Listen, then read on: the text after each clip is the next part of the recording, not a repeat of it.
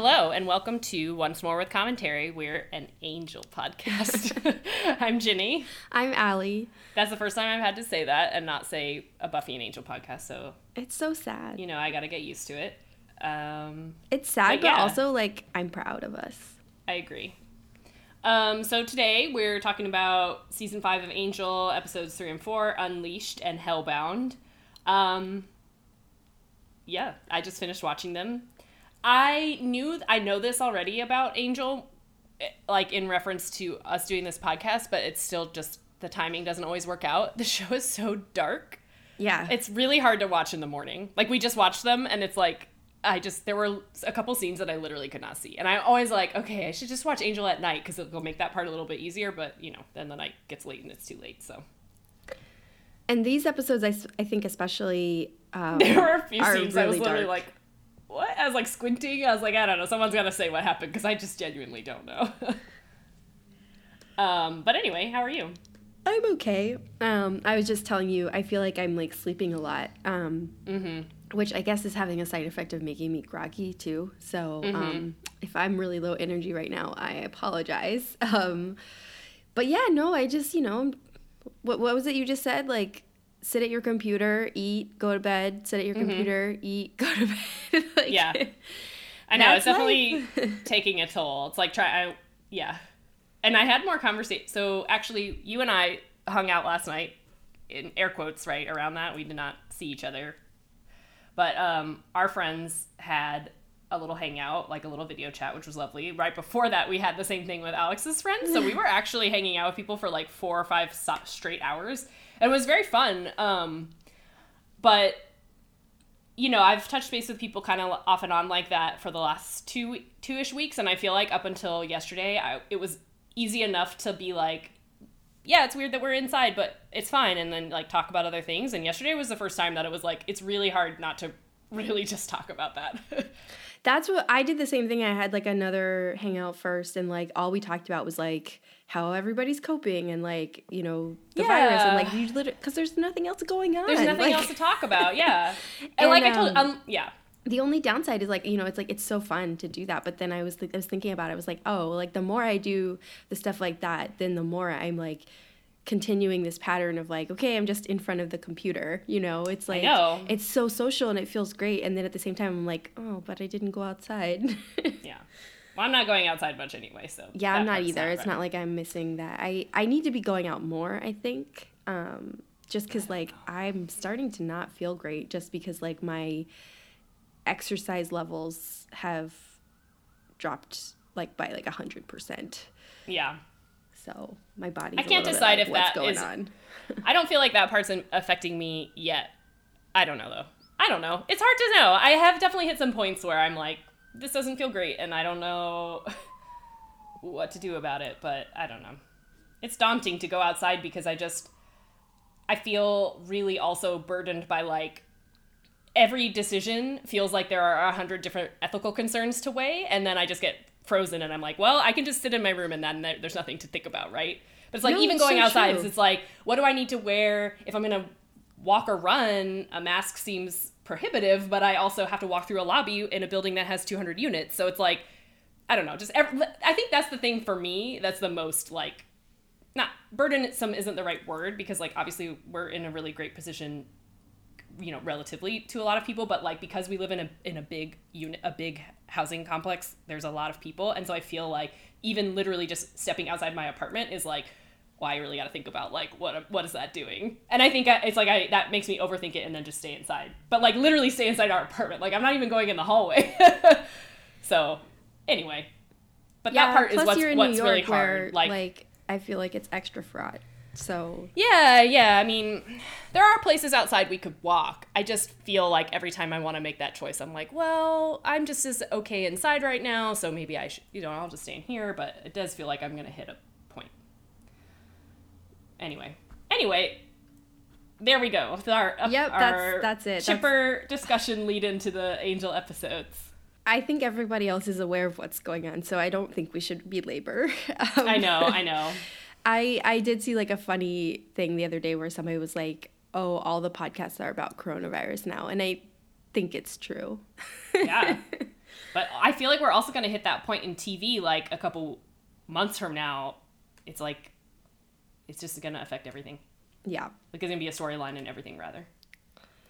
Maybe not, but... Oh, you know Grey's Anatomy is, like, first episode back is going to be, like, some mysterious virus. That show is still on? Apparently, yeah. I thought that ended.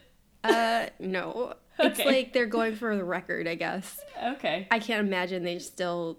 I don't know. I haven't watched it since, like, the third season, so I can't tell you who's still there and what's going on. But, like, it's still on. I really that thought much I know. I thought I had read some sort of announcement. Okay. Well, let's jump into Angel, yeah? Yeah. And sorry for bringing this down in the beginning. I told myself I wasn't going to do that, but, you know, it just spills out. It's real life. It's what's going on right now. Yeah. So, all right. Well, let's talk about someone else's fake depressing life. Yes. Okay, so Unleashed. You know, Angel and his team. Angel killed one of the members of his Wolfram and Hart security detail last week, so kind of, not just because of that, but in general, the Angel team still feels like they don't know who they can trust at Wolfram and Hart. They don't know who is trying to do what, but they're also really, really busy with the new responsibilities of, like, running this company and running the science department, running the library, and all those kinds of things. So they have, like, a little secret meeting where they make sure they're not bugged before they can kind of air some of these concerns. And while they're doing that, Angel overhears something, grabs Wesley's pen, and goes to save a woman who is getting attacked by a werewolf. Unfortunately, he's a little bit too late, and even though he's able to kill the werewolf, he's not able to get there before the werewolf bites this woman. And while he's in this tussle, she runs away. So Angel goes back to Wolfram and Hart, knowing that there's a new werewolf out and about somewhere in LA, and then they need to try and figure out who she is so that they can get to her and, you know, give her some advice or warning or see, you know, do their thing. So they do have all the resources of Wolfram and Hart at their disposal for the most part, so they're able to CSI do a little investigation to figure out who she is, and it turns out it's this woman named Nina who maybe is like a college student or a post-grad, something along those lines. She's taking ceramics classes. She is also babysitting for her sister's daughter, and that's not a great position to be in when you're about to turn into a werewolf. So while she's babysitting her niece, she starts turning into a werewolf, but luckily by that point, Angel has figured out who she is and where she lives, so they go in and extract her. And then, you know, the rest of the episode is, well, they explain to her what's going on. She has some heart-to-hearts with a few people, but when she goes back to her house to gather a few of her things, she and Fred are attacked, and she's kidnapped again. This time, not by Angel, by someone who's a bit more nefarious, and it turns out it's by a guy who's going to serve her up as a very rare delicacy. You know, as always, there's some creeps running around LA. This guy serves werewolf when he can get it. Anyway, so, you know, they're able to figure out where that is happening. Angel and his little team go in and save the day again.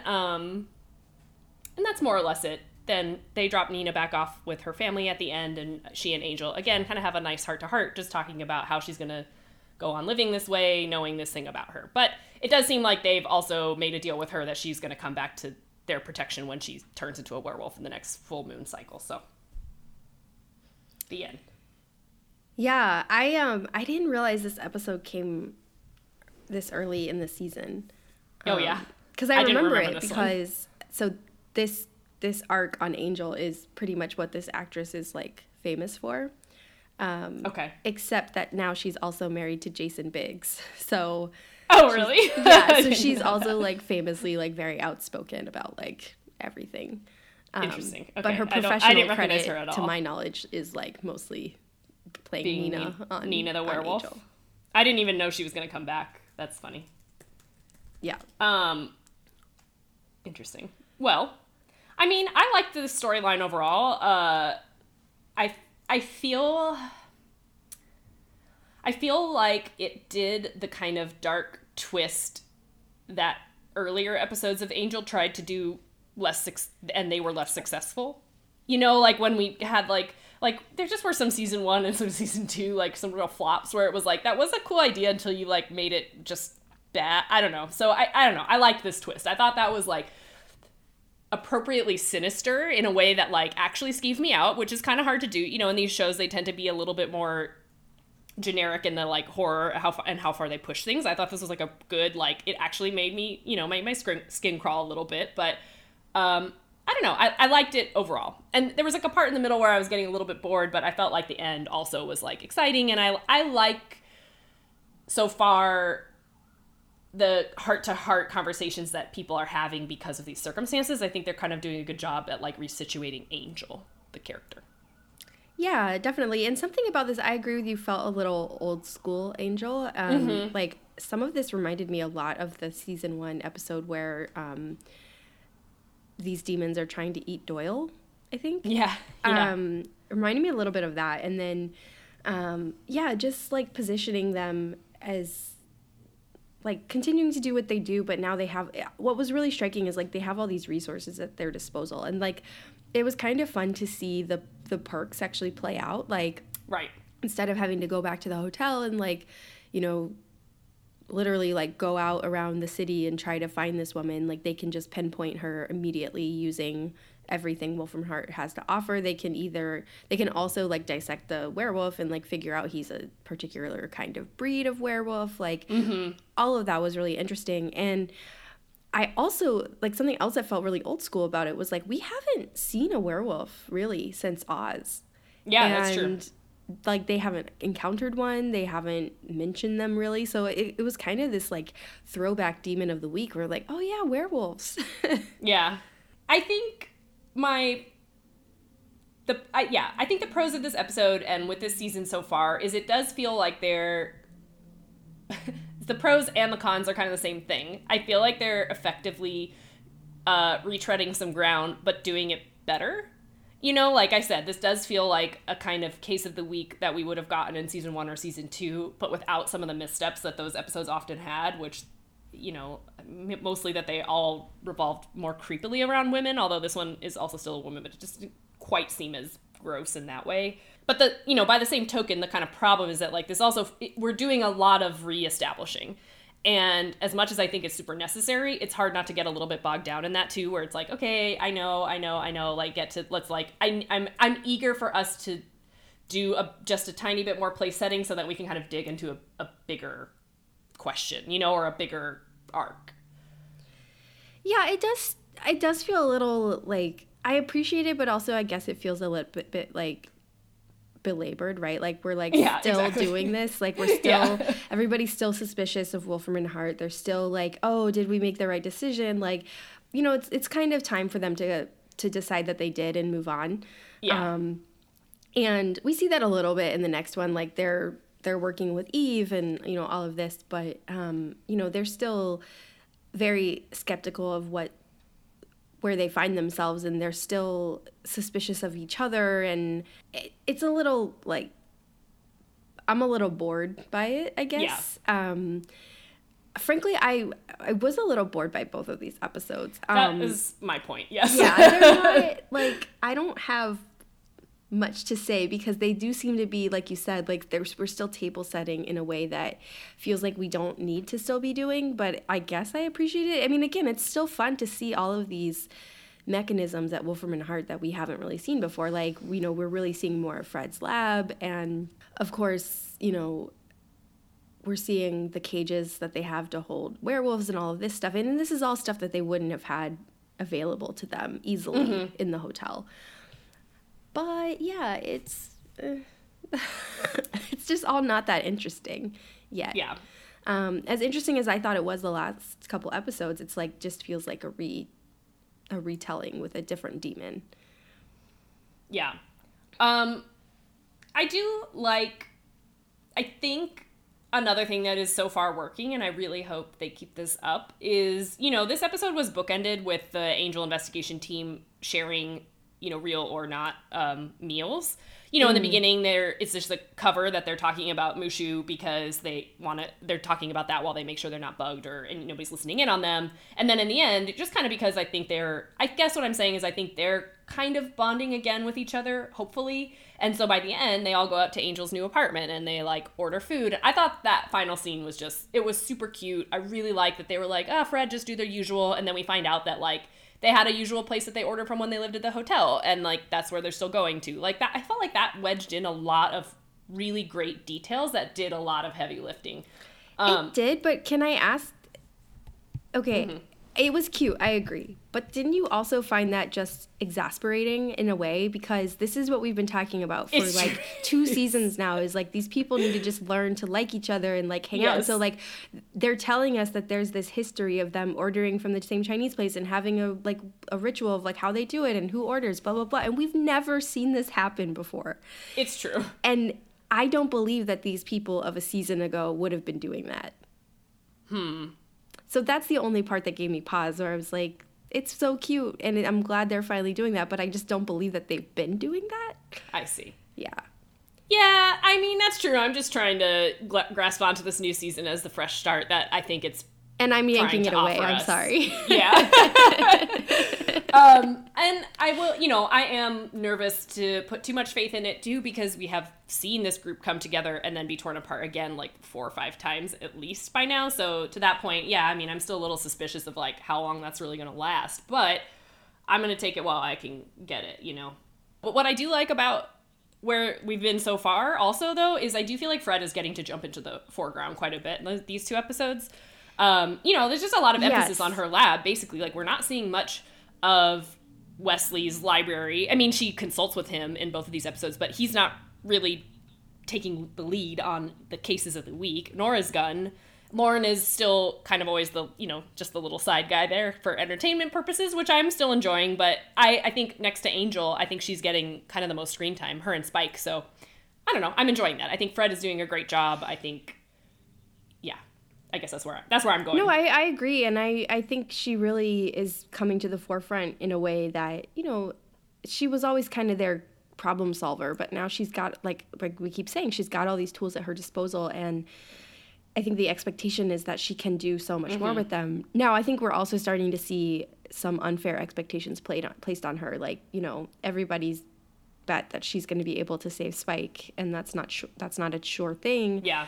But I think, we're starting to see her really emerge as Angel's second in command in a way, because she's the one who can get everything done, and she's the one who goes with Nina and tries to help give her a cover story, and she's the one really on the ground dealing with her. And I like this turn of events because Fred is of course always fun to watch, and it way more lighthearted, and it's just not so it's nice to have a break from Angel and Wesley brooding, bitching at each other, or Wesley and Gunn bitching at each other. So it's just it was nice, and it makes sense that Fred would be maybe one that Nina could trust. And I agree.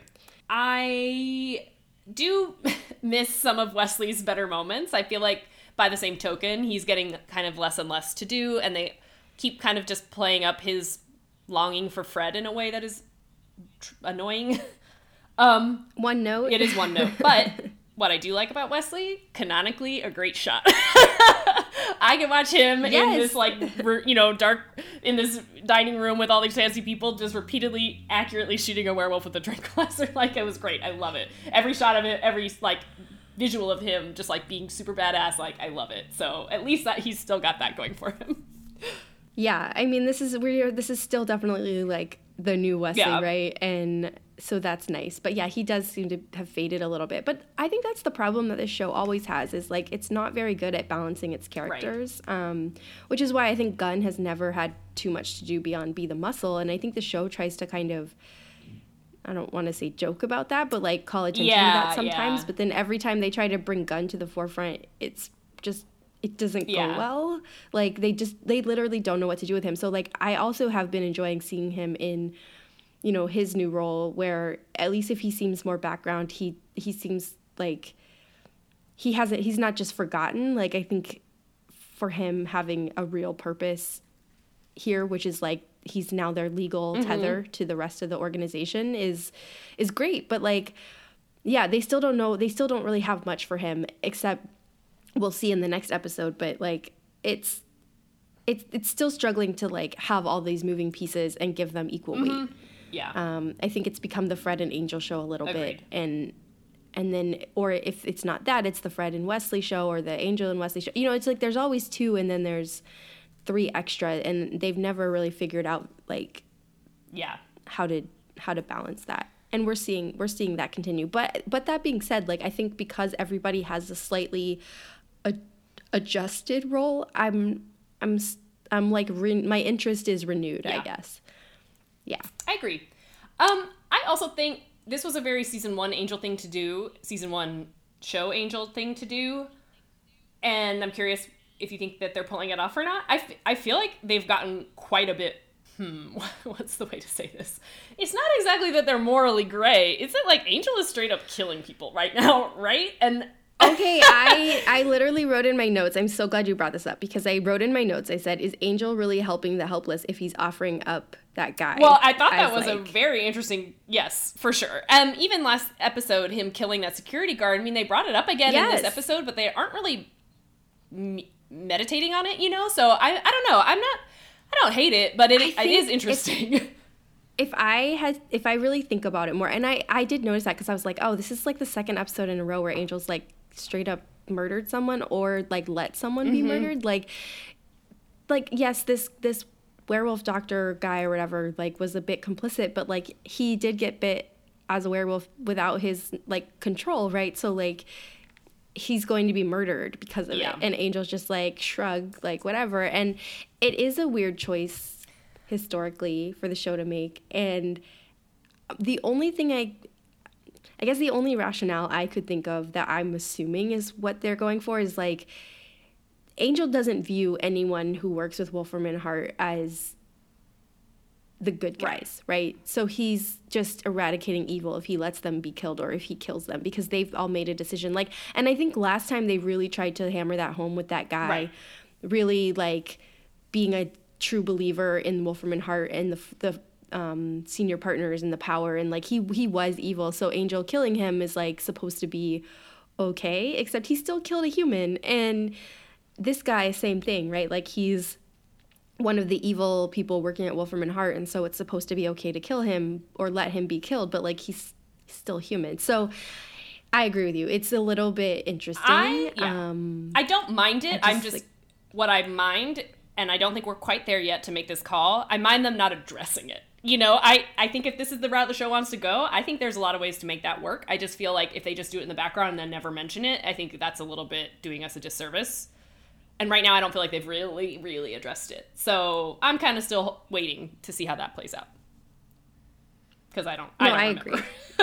It must come up at some point. I think it will. I do think, though, again, I think that was something that really early Angel sort of tried to grapple with. And I think they really have, you know, they've really put everybody in a really ethically gray spot in this season anyway. So I do think there's also something to it that's like, Angel's trying to realize, yes, he's leading an evil law firm, and for every bad guy that you kill, a new one will just sprout up. So I do think that there are potentially some more calculations that are going on in his head, kind of behind the scenes.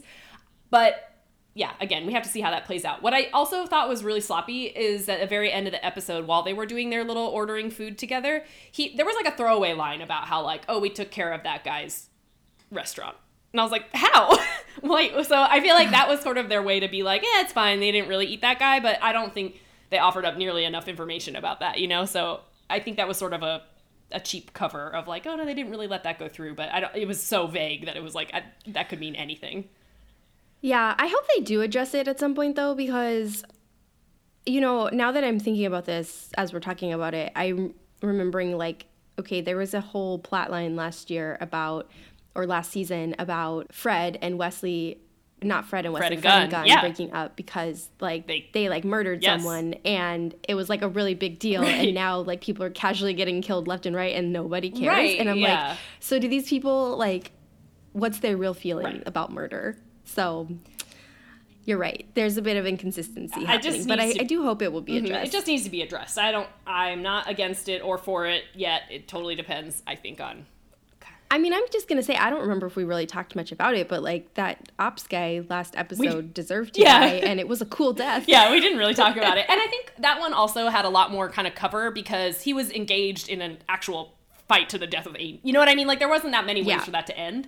Like, traditionally, Angel has stopped those people before he had to kill them, but like, I think that one is a lot more understandable, where it's like, you start trying to kill Angel, he kind of has the right to defend himself. So this one is a lot more like, oh, you made a choice to let that one go. I have to say, this was also, not to bring things back, but when they walked in on the evil party for the first time, and we saw this guy there and all these, presumably very wealthy people dressed to the nines in this very elegant kind of dining room situation, my very first thought was like, oh my God, they can't gather like that. I was like, wait a second. Because in my head, I was like, you can't have groups that big. What are they doing? They're all going to get sick. And I was like, this is not the real world. What's happening? My mind just like got off course for a second.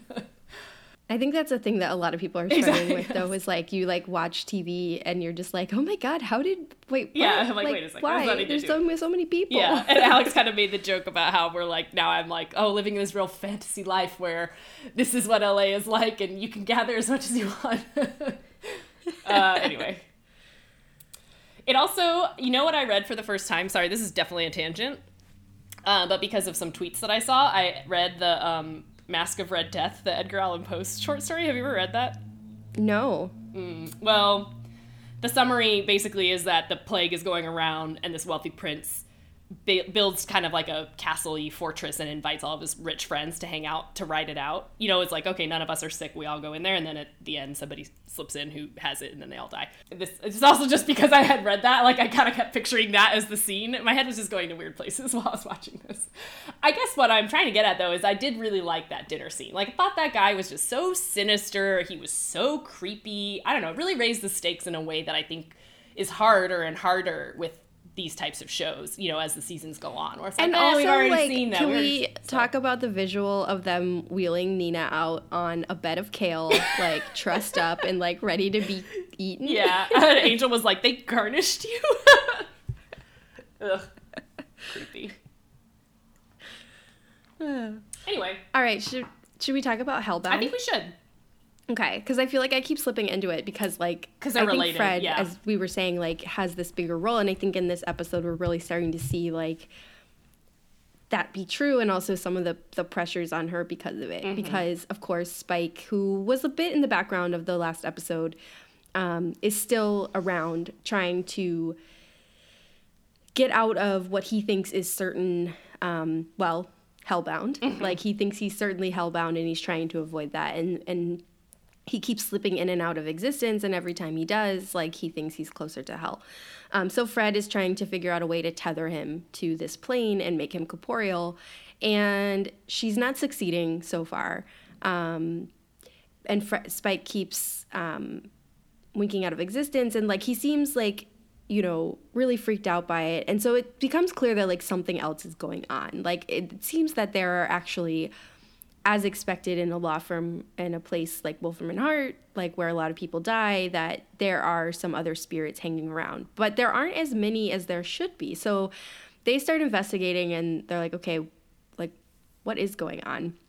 And Spike discovers that there is a spirit haunting Wolfram and Hart who is what they're calling a Reaper, and basically he steals spirits or consumes them or something. But basically he's the reason why all these spirits aren't haunting Wolfram and Hart, and also the cause of some of Spike's disappearances. Like, he's trying to get Spike for himself.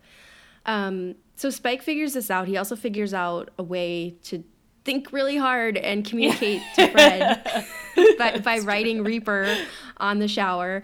And so Fred, does some digging. They all figure out, okay, there was this guy who died, and Wolfram and Hart is built on, like, evil ground, unsurprisingly. And they basically figure out what's going on, banish this Reaper guy, and don't solve Spike's problem. But he's got one fewer problem to deal with in the meantime.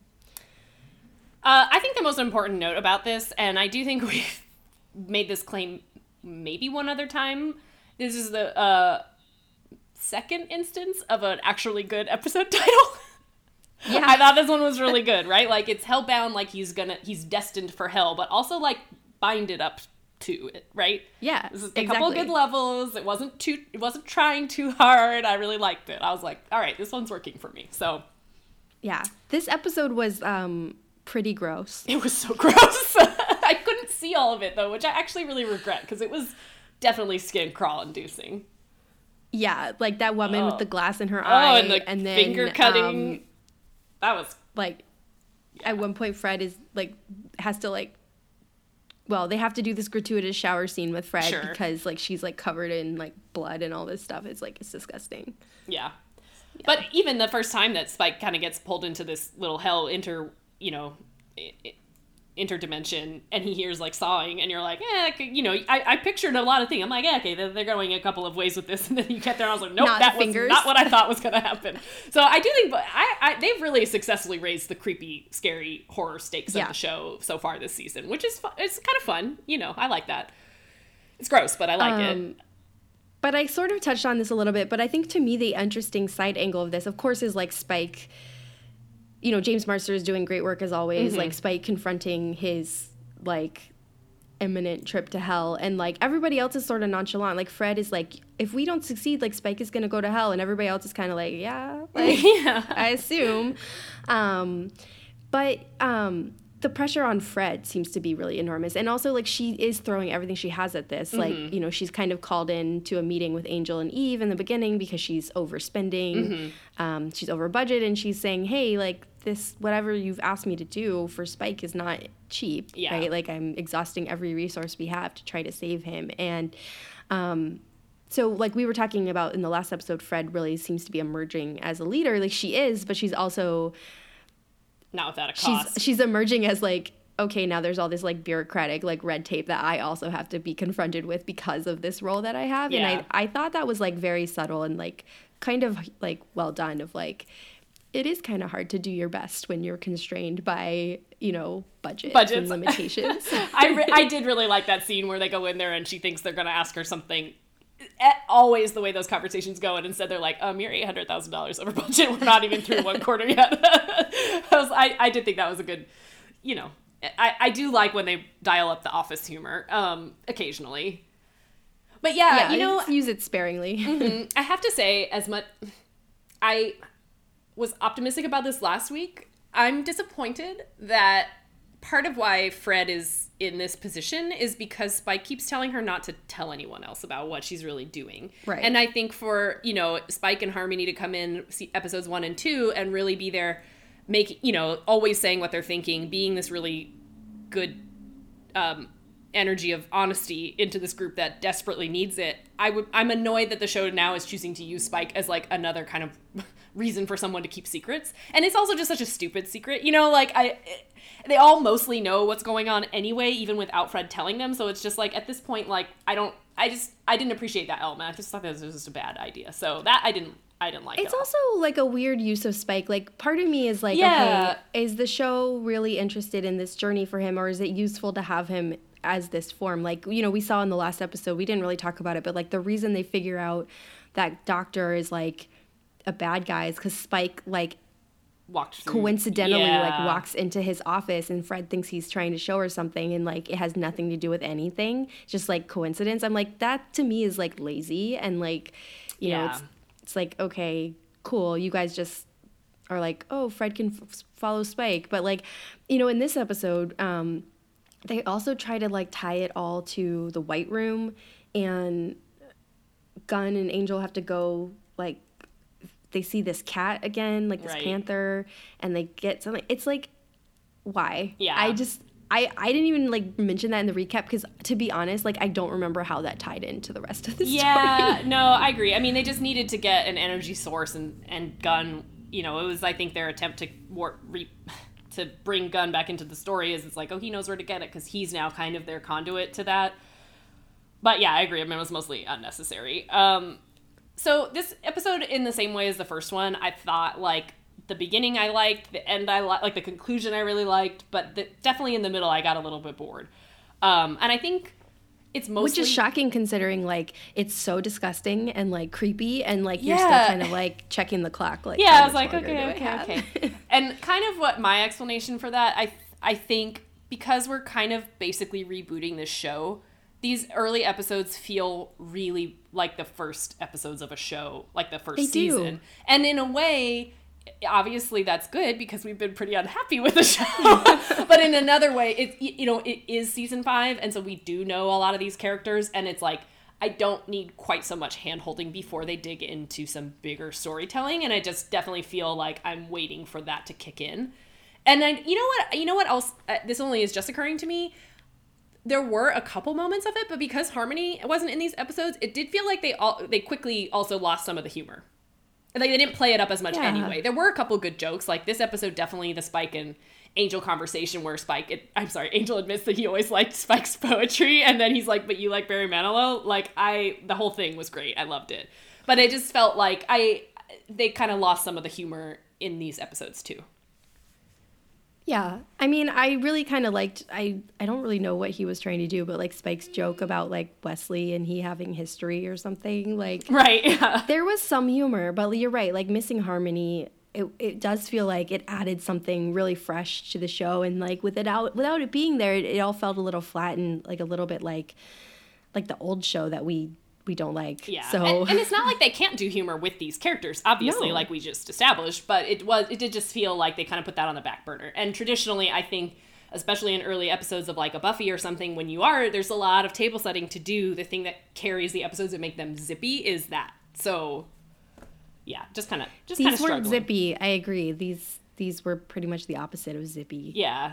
And they also have Lorne in both of these episodes, so again, it's like kind of just doing him a disservice. I think he's a great vessel for that as well, but they just never seem to quite lean on him enough for that. But this is what I mean. They just don't know what to do with everybody in one room. And it's a little bit frustrating that they still don't know, but they've also now added Spike. And Eve. So that's one more person to write around. And it's like, it's not solving, like it's making the existing problems worse. Yeah. And I like it because like, new blood is good. And if we lift someone out and add someone back in, I think trading Connor for Spike is solid. Yeah.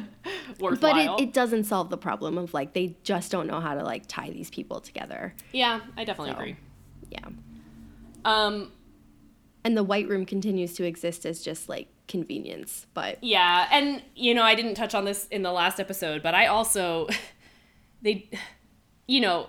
Lauren is there to do psychic readings on the staff to establish who's evil and who isn't, and they just right away, for, like, a split second are like, oh, but this guy took calendula, it's fine, he was duping you. And I was like, there cannot be that big of a, like, Achilles heel to this whole endeavor, because then what is Lauren good for? Like, I thought that was a really bizarre choice. Yeah, they didn't really seem to linger on the fact that okay, now they have to go back and reread everyone. Right, and I thought in Hellbound that they would mention that. Maybe it still is upcoming, but I did just like a little sloppy.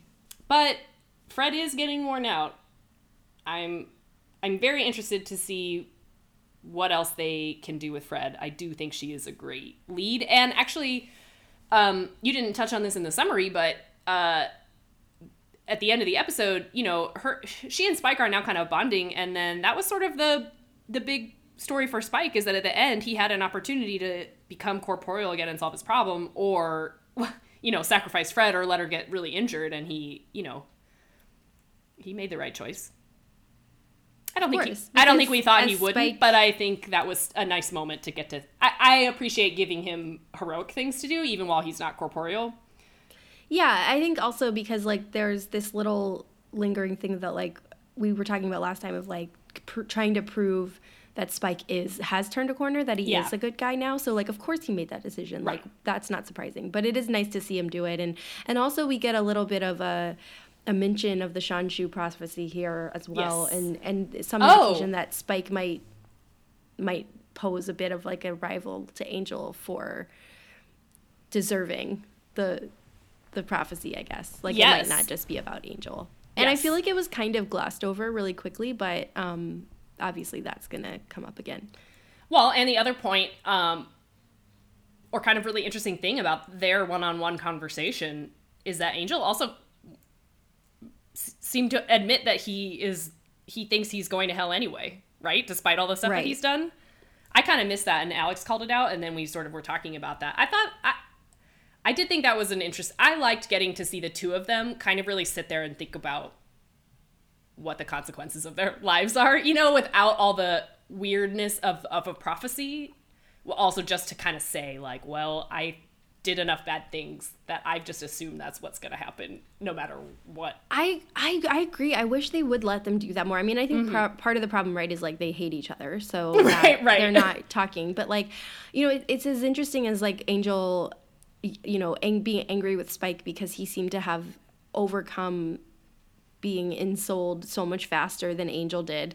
And, you know, Angel struggling with that as, you know, okay, well, what was wrong with me that I was like broken for 100 years, you know, but as a consequence, and like he has someone to talk to about this, like, okay, we've both been through this similar experience and we've also both done like heinous things and like talking about what that means and like, can they really get, you know, absolution for like all their good deeds it's so fascinating. And I feel like they never really touch on it as much as they should. Yeah.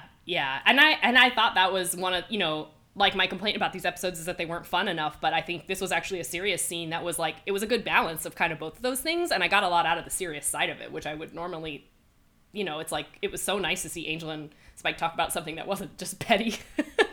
Yeah. It's like when they take the petty out of it, they can still joke and jibe with one another and even kind of be mean to one another, but it's still like, it's getting to a lot more. So we'll see. Yeah. We don't have too much else. No.